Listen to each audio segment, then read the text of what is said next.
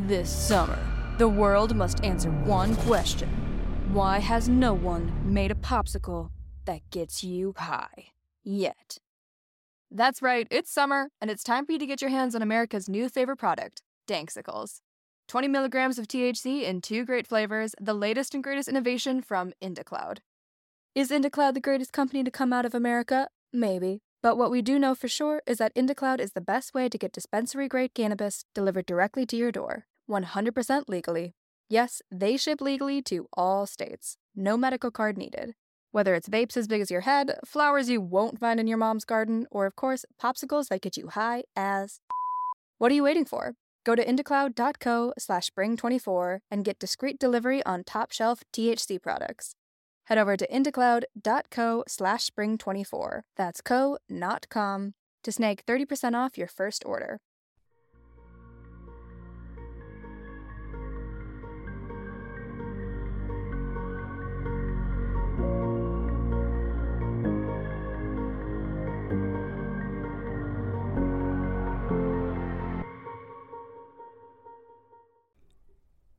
Hey everyone, I'm Nikki Young, and this is Serial Napper, an international true crime podcast. Kids can be cruel, relentless with bullying, especially if you're any different from what they perceive to be normal. These things can have lasting effects on a person. It can really change and shape who someone is. This is the story of Christine Paolilla, who was relentlessly bullied before she was shown kindness by a pair of 2 girls at her high school. Unfortunately, this story doesn't have a happy ending because sometimes a person's past and inner demons can drive them to make choices that they may not have otherwise made. In this story, the choice was murder. Tonight's episode is sponsored by True Crime Stories, Twisted Tales of True Crime, Murders, Disappearances, and Serial Killers by Hannah Tidy. Oh, you guys, this book is great. It was written specifically for people like us. When true crime is done well, it teaches us how to be vigilant. It teaches us compassion, and it keeps the memories of victims alive. True Crime Stories by H.J. Tidy is a compilation of 10 unbelievable true crime cases worldwide. The writer tells the stories of both perpetrator and victim without sensationalism. True Crime Stories by H.J. Tidy is available on Amazon or Audible. I also have the link in my show notes. You're 100% going to want to check this out and add it to the top of your must-read list. Now let's jump in. Let's start with the person at the center of this story. Christine Paolilla was born March 31st, 1986, which is just a week before I was born, actually. She was born on Long Island, New York, to her mother Lori, who was a stay-at-home mom, and her father Charles, a construction worker. She also has one older brother. As a young child, she was described as very outgoing. She was outspoken, shy at times, and she was definitely the apple of Daddy's eye. Unfortunately, tragedy struck Christine early in life. When she was just 2 years old, her father was killed in a construction accident. He was actually killed by falling bricks during construction on a high-rise in New York City. And from there, it all seemed to go downhill quickly. A few months later, Christine's grandfather and great-grandmother also passed away. Her mother, Lori, had a really difficult time dealing with her husband's death, and she began abusing drugs and eventually lost custody of her children. At age 7, Christine and her brother went to live with her grandparents, while her mother continued to struggle with her drug habit. When Christine was in kindergarten, she was diagnosed with alopecia, which caused her to lose her hair, her eyebrows, and eyelashes.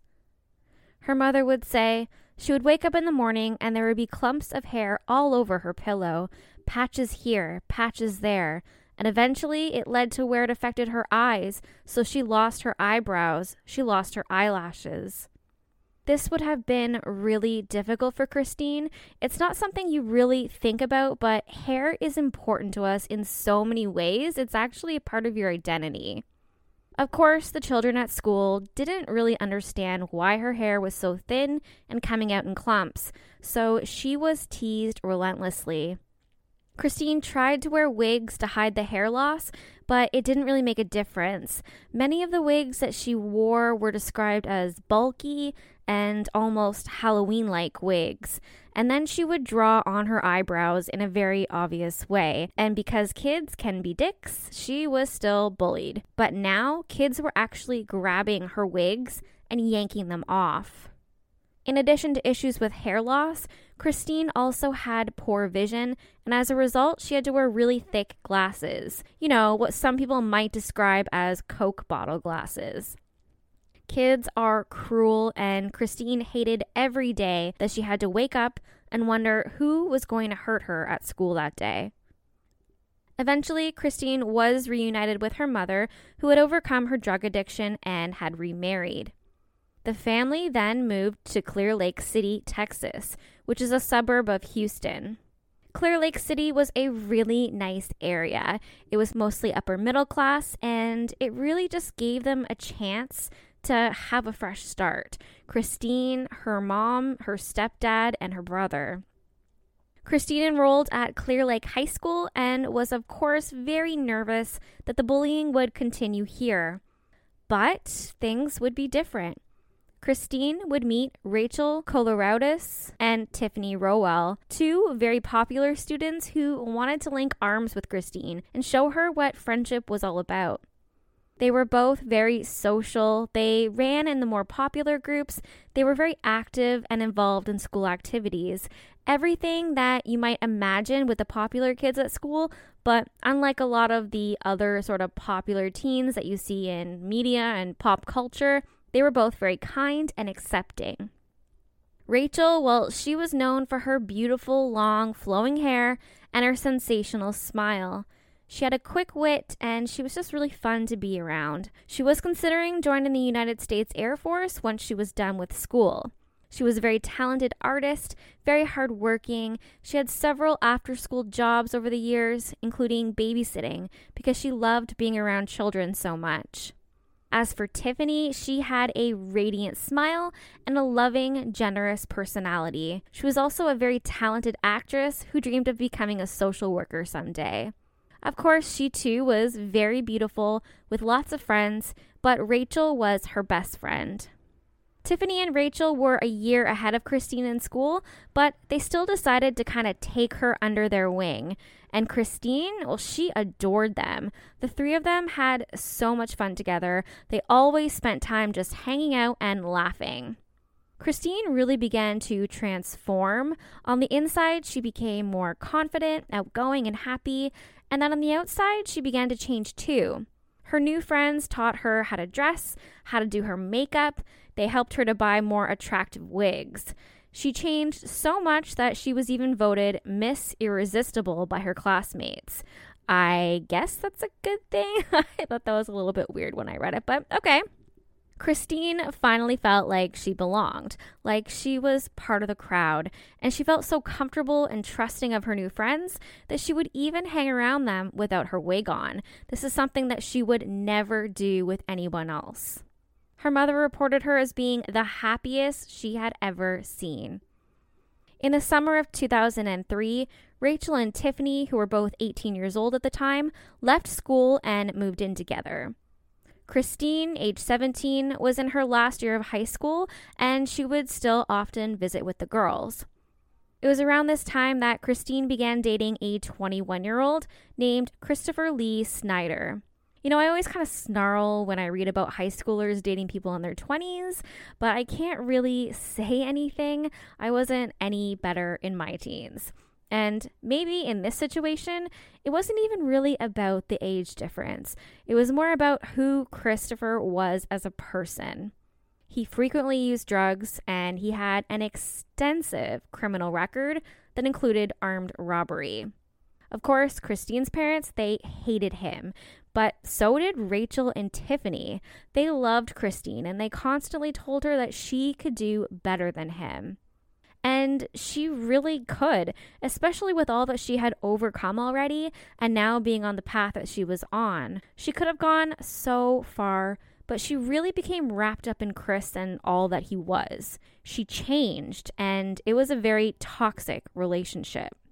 Christine began doing drugs with Chris, and there was a lot of jealousy in the relationship. He started isolating her from her friends and family and even emotionally abusing her. In one instance, he showed up at school one day and he pulled her wig off to embarrass her in front of her classmates. But at the same time, Christine suffered from low self-esteem and she loved and craved his attention. She got really jealous if he talked to other girls. They would fight, and Christine would end up sleeping on Chris's front lawn until he let her inside. She even would rattle the screen door and try to break into the house if he wouldn't speak to her, and the police were often called when the two would get into it. Apparently, she also demanded violent, rough sex from him, almost as if she wanted him to punish her.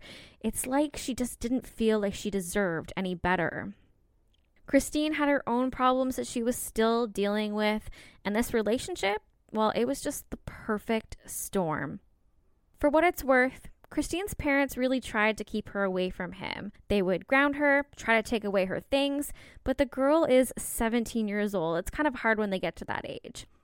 When her parents discovered the drug abuse, they even consulted with attorneys and police officers, and they tried to get a restraining order and have Chris arrested, but it didn't work. Of course, with all of the drama, the violence, the drugs within Christine and Chris's relationship, the friendship between Christine, Rachel, and Tiffany kind of dwindled. There were no hard feelings whatsoever between them. In fact, Rachel still kept a photo of Christine in her purse. On the back of the photo, a message was scrawled by Christine that read, "Damn, we've had some crazy memories. I love you." The girls just didn't spend a whole lot of time together anymore. It was sort of a natural progression. There wasn't anything really wrong or anything that had happened to end the friendship. It just sort of disintegrated over time. But everything was about to come to a head in the most senseless of ways. Christine and Chris were using a ton of drugs at this point, which, of course, was expensive, so they needed more money. Chris suggested that they rob Rachel and Tiffany. Clearly, he had some sort of control or hold on Christine because she decided to go along with it.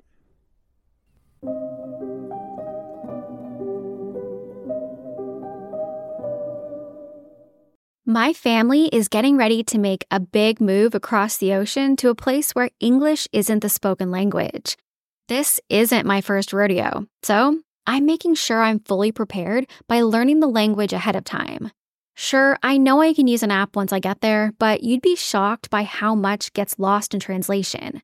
I want to talk like a local, which is why I'm excited to use Rosetta Stone, the most trusted language learning program available on desktop or as an app. Rosetta Stone truly immerses you in the language you want to learn and has been a trusted expert for 30 years with millions of users and 25 languages offered, including Spanish, French, Italian, German, and more. Rosetta Stone helps you to think in the language you're learning using an intuitive process that's designed for long-term retention. Their built-in True Accent feature gives you feedback on your pronunciation so that you're easily understood by native speakers. They have convenient desktop and app options, so you can learn on the go, and they offer a lifetime membership that includes all 25 languages at an incredible value. And now you can save even more with 50% off. Don't put off learning that language. There's no better time than right now to get started. For a very limited time, Serial Napper listeners can get Rosetta Stone's lifetime membership for 50% off. Visit rosettastone.com/today. That's 50% off unlimited access to 25 language courses for the rest of your life. Redeem your 50% off at rosettastone.com/today today. Sunnier, warmer days are almost here. Why not get a head start on looking and feeling your best this summer by trying something new like Factor's no prep, no mess meals that are ready to eat in just 2 minutes. Get a helping hand to meet your wellness goals with Factor's chef-crafted meals that include different nutritional options like Calorie Smart, Protein Plus, and Keto. Healthy meal planning has never looked so good with Factor's fresh, never frozen meals that are also dietitian approved. No matter how busy you are, Factor can help kickstart and maintain a new healthy routine by making it easy to enjoy nutritious meals on the go. Plus, you'll never get bored eating the same thing every day because they offer 35 different meals and more than 60 add-ons to choose from every week. We're talking restaurant-quality meals that feature premium ingredients like filet mignon, shrimp, and blackened salmon because eating healthy doesn't have to be boring. Personally, I love not having to overthink what I'm going to eat every single day because that's half the battle. And I don't have to bother with shopping, prepping, cooking, or cleaning up. But the best part is, these meals are delicious with ingredients you can trust. Crush your wellness goals this May. Head to factormeals.com/napper50 and use code napper50 to get 50% off your first box plus 20% off your next month. That's code napper50 at factormeals.com/napper50 to get 50% off your first box plus 20% off your next month while your subscription is active. On the afternoon of July 18th, 2003, Chris and Christine went to pay a visit to Rachel and Tiffany. They had planned to throw a party later in the evening, so there were a couple of people there at the house, including Tiffany's 19-year-old boyfriend, Marcus Purcella, and his 22-year-old cousin, Adalbert Sanchez. The details of what happened in the home are a little sketchy, but in the end, police would find 4 bloody bodies in the living room of the home. It was described as an absolute bloody mess. They counted 40 shots fired. Tiffany and her boyfriend Marcus were found shot to death sitting on the couch. It literally looked as if they were shot while they sat there watching a movie. Marcus's cousin Adalbert was found shot dead on the floor, but the worst of the violence was directed towards Rachel. She'd been shot several times, but she didn't die from the gun wounds. It appeared that she was trying to crawl to the phone, and she had the numbers 9 and 1 dialed before she was repeatedly bashed in the head with a blunt object. What was strange was that most of the bullets appeared to be shot at her groin region, and it was all described as overkill. As for physical evidence, there wasn't really anything found at the scene, but a neighbor did report seeing a male and a female dressed in black walking up to the house. They hadn't suspected anything at the time, so they didn't pay much attention until after hearing about the murders. Nonetheless, using the neighbors' descriptions, a Houston Police Department forensic sketch artist created composite sketches of the suspects, and I'll have those up over on my Facebook for you to check out. But they're very general. It's hard to make out any specific features. Take a look and let me know what you think. Police believed that the murders were most likely drug-related, and they sort of stuck to this theory. It's rumored that both Rachel and Tiffany were pulling waitressing shifts at a local strip club. No shame on them at all, trust me, no shame here. But the world of strip clubs can be seedy, and so they thought that maybe someone had targeted them from there. Tiffany's boyfriend Marcus was also rumored to be dealing ecstasy and cocaine, so that's where they focused the majority of their investigative efforts. But it all came back to a dead end. Despite getting over 400 leads in the early months, most leading back to those drug associations, the investigation went nowhere. A couple years passed by, and then 10 days before the 3rd anniversary of the murders, Houston police received an anonymous tip from a man who said he'd met Christine Paolilla in rehab, and she had told him how she and her boyfriend committed the murders. Police were able to track her down through her ATM activity, and within 2 days of that tip coming in, they were able to arrest her. So where did they find her?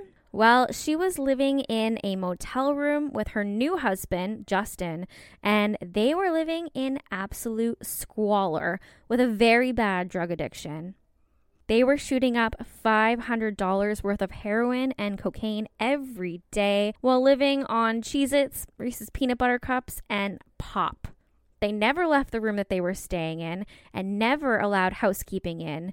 Even as the weeks accumulated, it was all just strewn with blood, vomit, their dog's feces, and over 100 dirty needles.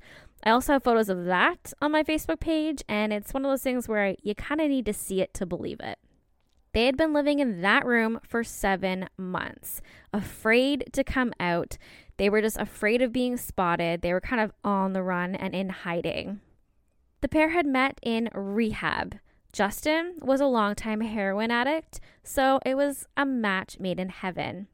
After breaking out of rehab, the pair decided to get married, and they bought a condo using Christine's $360,000 inheritance that she was given from her deceased father. It was all very short-lived. They ended up getting rid of the condo. They probably sold it to pay for drugs, and they ended up moving into that nasty hotel room that they were living in. When police bring the pair in for questioning, Christine denies the murder allegations. She always claimed to be the heartbroken, grieving friend, and in fact, back in the day, she was so devastated she couldn't even make it to her best friend's funerals. But when they spoke to Christine's husband, Justin, he pretty much gave up the gig. He knew all about the murders. You see, Christine had confessed to him some time ago, and that's why they were on the run, living in that dirty motel room. Shortly after moving into their new condo, they were sitting down watching TV when a news story about the anniversary of the murders popped up. Of course, they also showed that sketch composite of the suspects, and Christine turned to him and asked him if it looked like her. When he asked her why, she broke down and confessed what she'd done. According to her, of course, it was, after all, her version of events. She said that she and Chris went to the house to steal money and drugs. It was his idea, and Chris surprised her by handing her a gun just before they entered the house. He then shot Marcus, another surprise. Christine had no idea it was all going to play out that way. And then, supposedly, the gun that she was carrying just kind of went off on its own, and she lost control of it as she fired blindly around the room, of course, upset, devastated, and crying the whole time. After Christine and Chris left the crime scene, she told Chris she had to go back inside to make sure they were all dead. When she walked back inside, she saw Rachel crawling on the floor, trying to dial 911 on her cell phone while gagging on her own blood. At that point, Christine took out her pistol. She leveled it over her head, holding it by the barrel like a hammer, and began, in a whipping motion, pounding on the back of Rachel's head, bashing her skull in, making sure that she was dead. Yes, she had done this to her dearest friend, who still had that photo of her lovingly placed in her wallet. Then Chris drove Christine to her job at Walgreens, and they both acted as if none of it had ever happened. With this testimony in hand, they were able to arrest Christina Paolilla with capital murder, and her bail was set at $500,000. She was considered a flight risk. Then they went looking for Chris Snyder. In June of 2006, Chris Snyder had moved to Greenville, South Carolina, where he was living with a woman that he met online. After Christine's arrest, one of his family members called him to inform him that police had issued a warrant for his arrest in relation to the 4 murders. So he ran into the woods with a bottle of pills and a soda, and police eventually found him dead from a deliberate drug overdose. I really hate it when the criminals take the easy way out, especially now because we'll never really get the other side of the story. Christine, she continued to tell a variety of different versions of events. In one of her police interrogations, Christine said that when she and Chris parked near the house, it became clear that he was up to no good. She said, "I was right behind Chris. I stayed behind him like the whole time because I felt so bad. I was just so scared." The detective asked her what she felt. And she said, "He was gonna, shoot me. Chris started arguing with Marcus and it was getting loud. And that's when I heard the first gunshot. I wanted to run, but I couldn't. I felt so scared and I felt so sick. And then it felt like I kept hearing like the bubble wrap noises, like pop, pop, pop, pop, pop. Christine said Chris had forced her to carry a gun. Then she said he made her fire it. So the gun was in your hand? The interrogator asked. He was holding on to it too, she said, and I was scared and I was crying and I had made the gun go off, not purposely, 1,000,000 times. So basically, she claimed Chris Snyder killed all of the people and she just held the gun, which is pretty convenient since Chris killed himself. It didn't really matter anyway. On October 13th, 2008, she was convicted of 4 counts of capital murder. Because she had been a juvenile offender at the time of the killings, she was lucky to be spared the death penalty. But the following day, she was sentenced to life in prison. Christine's serving her time at the Women's Penitentiary in Gatesville, Texas. She's not eligible for parole until 2046, although she did file an appeal right after she was convicted, basically on the basis that she was high on drugs when she gave her confession to police, so it should be thrown out. But that was turned down, so she's still in jail, and she's not eligible for parole in 2046. So I don't know, we'll have to see if she spends the rest of her life in jail or if maybe she gets off easy. Time will tell. So why did she kill the 2 people who were the most kind to her? We'll never really know for sure. She still hasn't even really owned up to what she's done. She mostly just blames Chris and says her gun went off. But one can speculate that it was probably related to her heavy drug use and then maybe a bit of jealousy. She was using a lot of drugs around that time, so she may not have been in her right mind or really knowing what was going on around her, compounded with the fact that she was in a very toxic and mentally abusive relationship with this older man.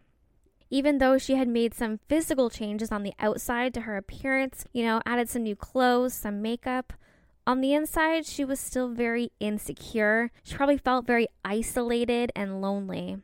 And while Rachel and Tiffany were both very kind to her, she may have still been jealous of what they had had and who they were. They were both very beautiful, bright women, and who knows how she felt.